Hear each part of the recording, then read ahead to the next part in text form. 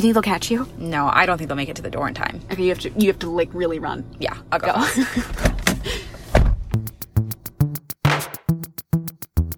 Hi, you're listening to A Jew and a Gentile. I'm Lauren Burns. And I'm Haneen Razook. Guess who's the Jew?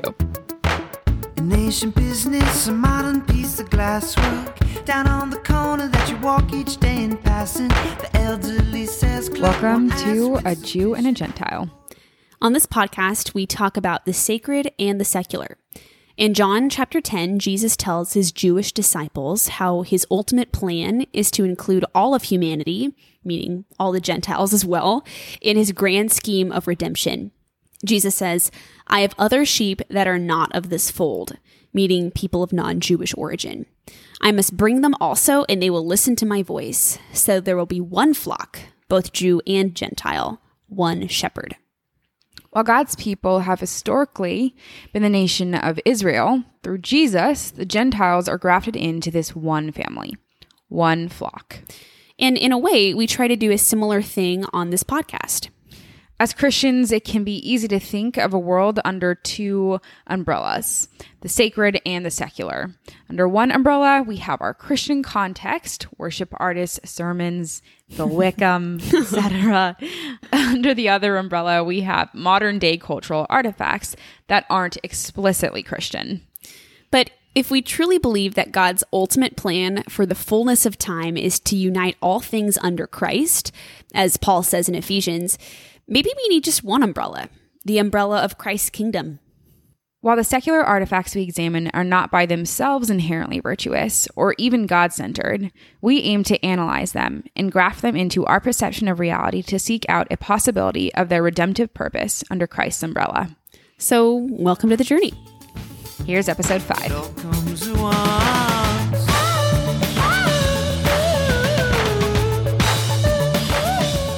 It's Narishki time. In quarantine this week, Haneen and I have been, bored to death. So we decided we need to get out of the house and actually do something. But in doing so, I almost witnessed Haneen's actual death. Okay, you're being a little bit dramatic, but last night, because we're still high schoolers at heart, we decided to ding-dong ditch our friend's house. Yeah, and if that doesn't tell you the pent-up quarantine insanity we've been experiencing all week. So we got the car stationed for a fast getaway.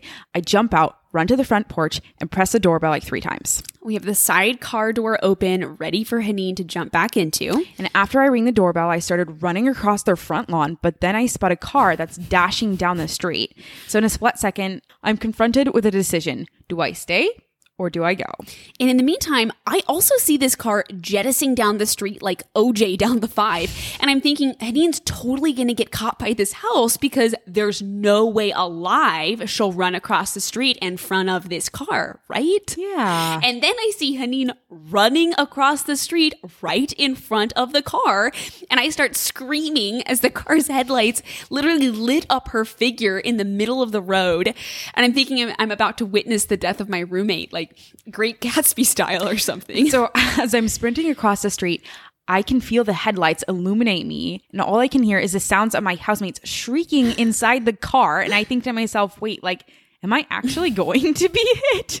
Yeah. But I was fine, obviously. So I got back in the car and we pulled out of that neighborhood like we were being chased by dead people. But honestly, seriously, Haneen, praise God, because I literally do not have time to find another Jew to do this podcast with. And that's just, yeah. So you're alive and you're here. Yeah. Praise God. You can still podcast. I would be some pretty hard shoes to fill. So yeah. You're welcome. Pretty hard Jew shoes to fill.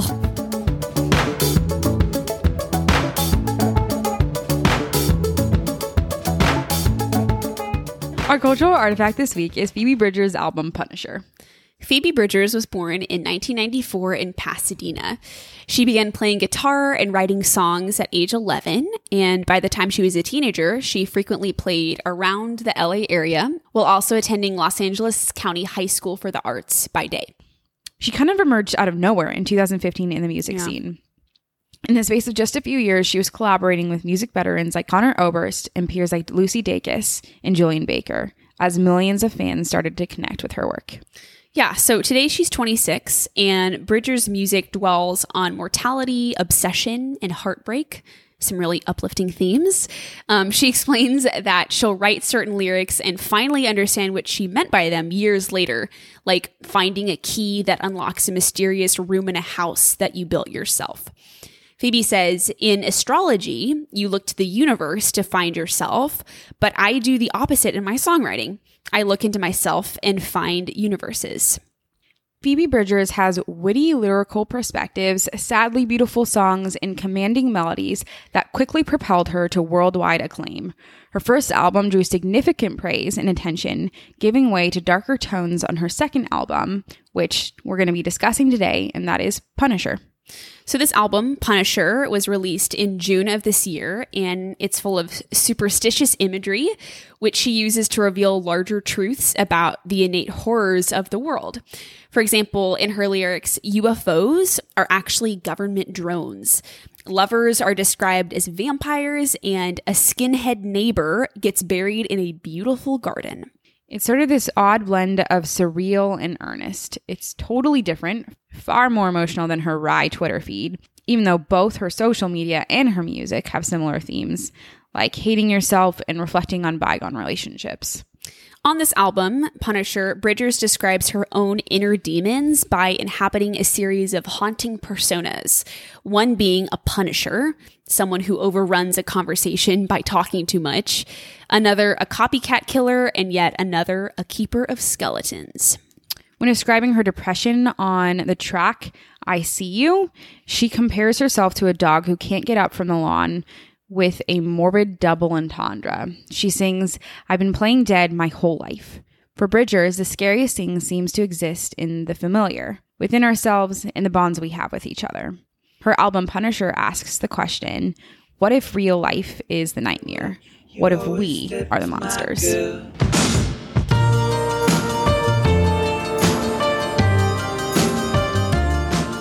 The second question we always ask on this podcast is, how does our cultural artifact better show us the grace of God? But like always, before we get there, I think we need to do a little more unpacking, starting with our own personal experiences.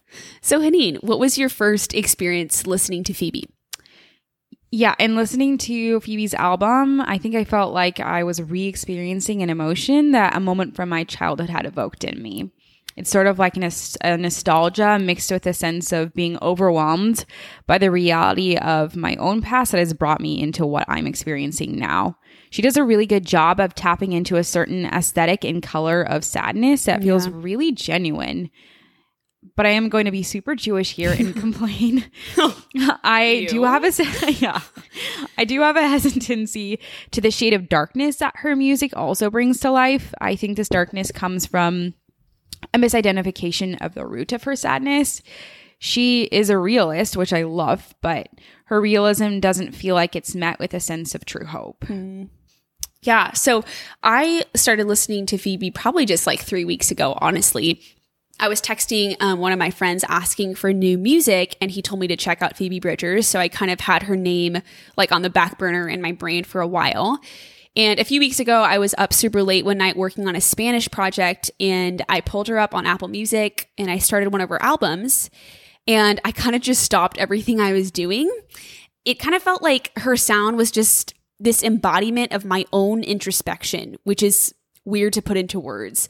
I've had this experience with a few different artists other times, but Phoebe really makes this list for me too, in, I don't know, reminding me of myself in a way.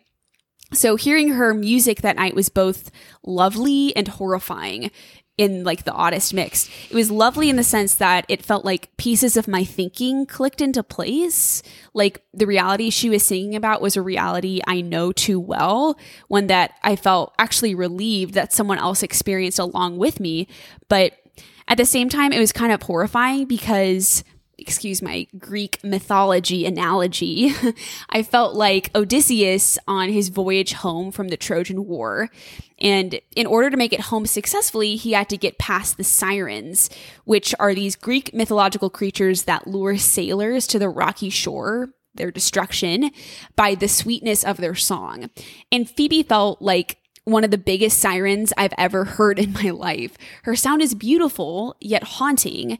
And that night I first listened to her, I knew I would encounter kind of my own destruction if I didn't engage with her music critically, if that makes any sense. Yeah, totally does.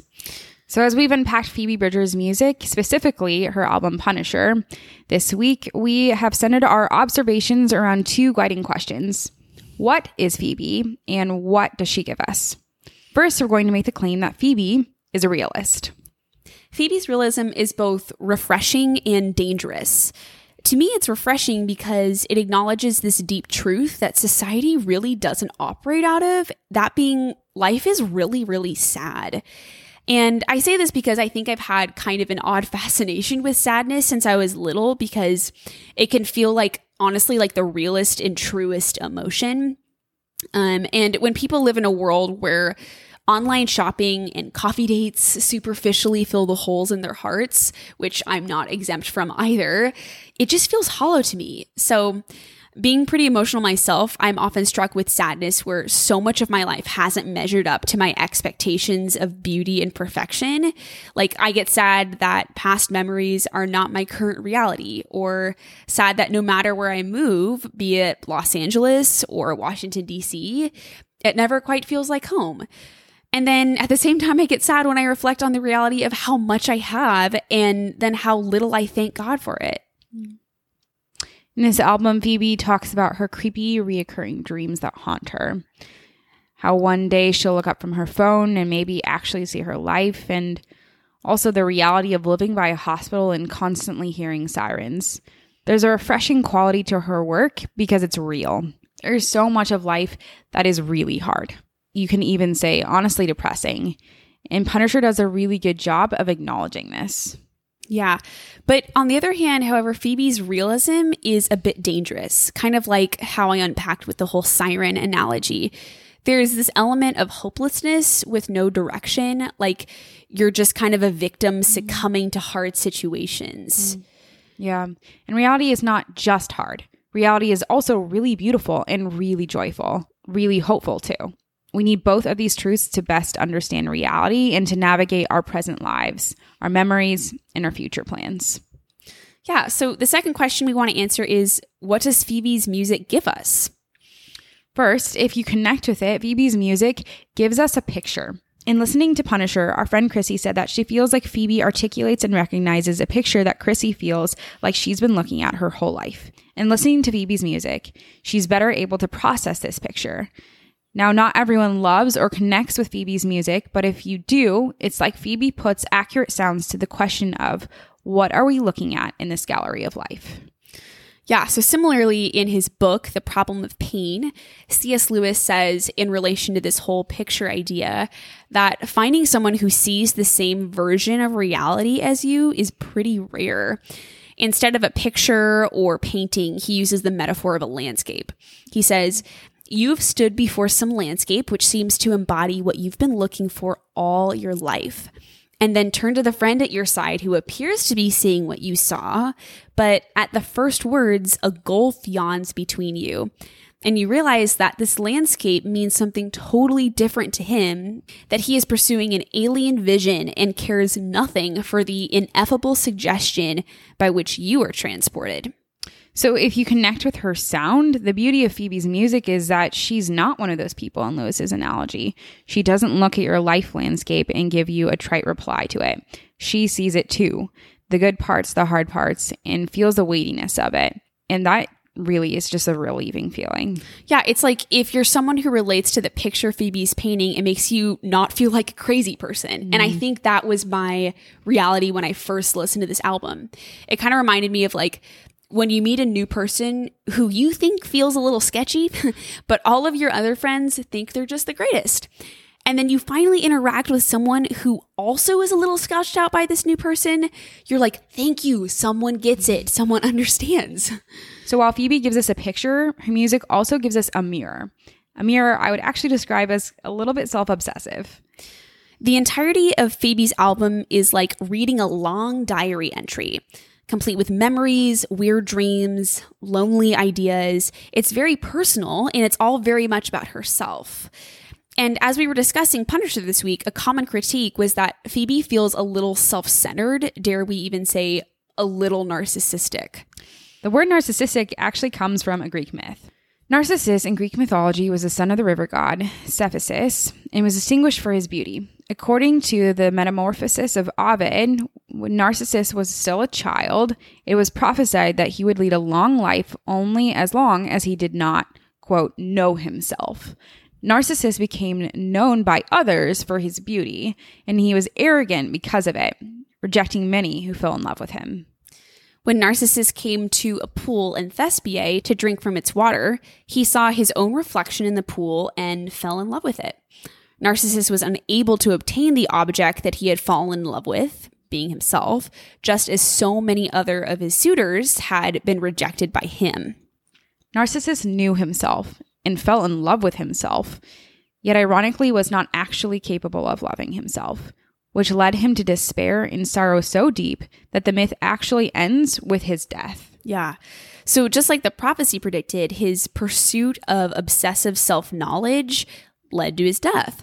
The mirror that Phoebe gives us in relation to this in this album feels a little like the pool of Thespiae. It's a little self-obsessive. There is an element of knowing yourself that is helpful and good. There is also a tendency to believe that in holding up this mirror of introspection or in looking in this pool of Thespiae, you will somehow find your ultimate freedom and purpose. This turns a helpful tool, which is healthy self-knowledge, into self-deception. Yeah, healthy self-knowledge stems from a right view of oneself. Scripture says that man is created in the image of God with inherent worth and value. The human race, however, rebelled against God, and as a result, the human heart wants to greedily continue in this pattern of rebellion. But as Paul says in Ephesians, humans who believe in Jesus are God's workmanship, created to do God's work that he prepared for them in advance. So in summary, what is Scripture's view of humankind? Humans are a mix of things: valuable, sinful, made to glorify God, and to live in loving community with each other. This is a biblical and healthy view of self. The danger in Phoebe's mirror of introspection is that certain healthy elements of self are taken away. For example, the fact that there is more than just one human and that all humans are subject to a very gracious yet very just God is an element that's missing. When one's view of self becomes isolated to a mirror that only reflects one person, that being themselves, there's some deception taking place because a healthy view of ourselves includes us in relationship with others and in relationship with God. All right, so now that we've unpacked this a little bit, we can get to our greater question. How is Phoebe Bridgers' Punisher a grace from God? Punisher is a grace from God because it does a great job of explaining half of the picture. Yeah, in our Friday dialogue this week, a common theme we discussed in the context of Phoebe's album was depression. As we've communicated, this album hits our sad bone pretty hard. It's a great reflection of love and loss, of struggling with identity, problems with parental figures, etc. Punisher does a great job of sitting in real-life pain, confusion, and misery that we often experience. And yes, that's a grace from God. Why? Because without knowing the truth, we can't fully experience the beauty of grace. The reality of a world without Christ deserves our despair. In Romans 3, Paul says, "No one is righteous, not one. No one understands, no one seeks for God. All have turned aside. Together they have become worthless. No one does good, not even one." We have a dark and rebellious world. Phoebe knows that to her core, and she portrays that beautifully in her album. Without this acknowledgement of complete despair, the grace of Christ's intervention wouldn't be nearly as rich. If we lived in the reality that life isn't that bad, we can just put a smile on and get through it. If humans are actually really good at heart, then Christ's coming to redeem us doesn't actually even seem necessary. Yeah. Phoebe knows real destruction. She knows real hurt. From an initial mindset of despair, the hope of the gospel is literally the best news in the world. The God who created you and me became man. He lived a sad and painful life. He sacrificed himself on the cross for the sake of all humanity at large, and you and me on a personal level. And he lives today, offering us an entry into eternity with him if we repent and believe in Jesus. That's news to sing about. That's news to give your life to. The God of the universe would step into this dark, despairing world that Phoebe sings about. How can we put words to a grace like that? Yeah. And in order to see God's salvific grace, we need to understand who we are without redemption through his son, Jesus. Phoebe's album Punisher is a great starting point, a great first half of the picture. Sadly, though, it seems as though Phoebe misidentifies her sadness as stemming from life's circumstance or even from reality, rather than from the true fundamental cause of human grief, which is an absence of communion in the garden with our real creator. And when you misidentify the root of your fundamental sadness, you cannot arrive at the true hope and answer to that sadness, the resurrected Christ and the hope of communion with him for eternity. Big blue, for once in my life I felt close to you. I was so overcome with emotions when I was hurt. The third question we ask on this podcast is, how do we practically respond? So we want you to ask yourself, who are you in this art gallery of life? Are you the one looking just at Phoebe's picture of a despairing world? Are you the one only facing the image of the crucified Christ? Or are you so zoned out on this museum tour that you're unable to take in either image? Are you operating from what Pascal describes as the bustle which distracts? Ask yourself, what am I focusing on in this art gallery of life? What are you most drawn to? Despair? Blind optimism? Distraction? How can you balance out your view of reality this week? Things have never been stranger. Thanks for tuning in to this week's podcast. We'd like to give a little shout out to Chrissy McQuilkin, Joe Young, and Cy Bryan for dialoguing with us on this week's cultural artifact. Thanks for taking the time to listen, guys, and have a great week. But things change.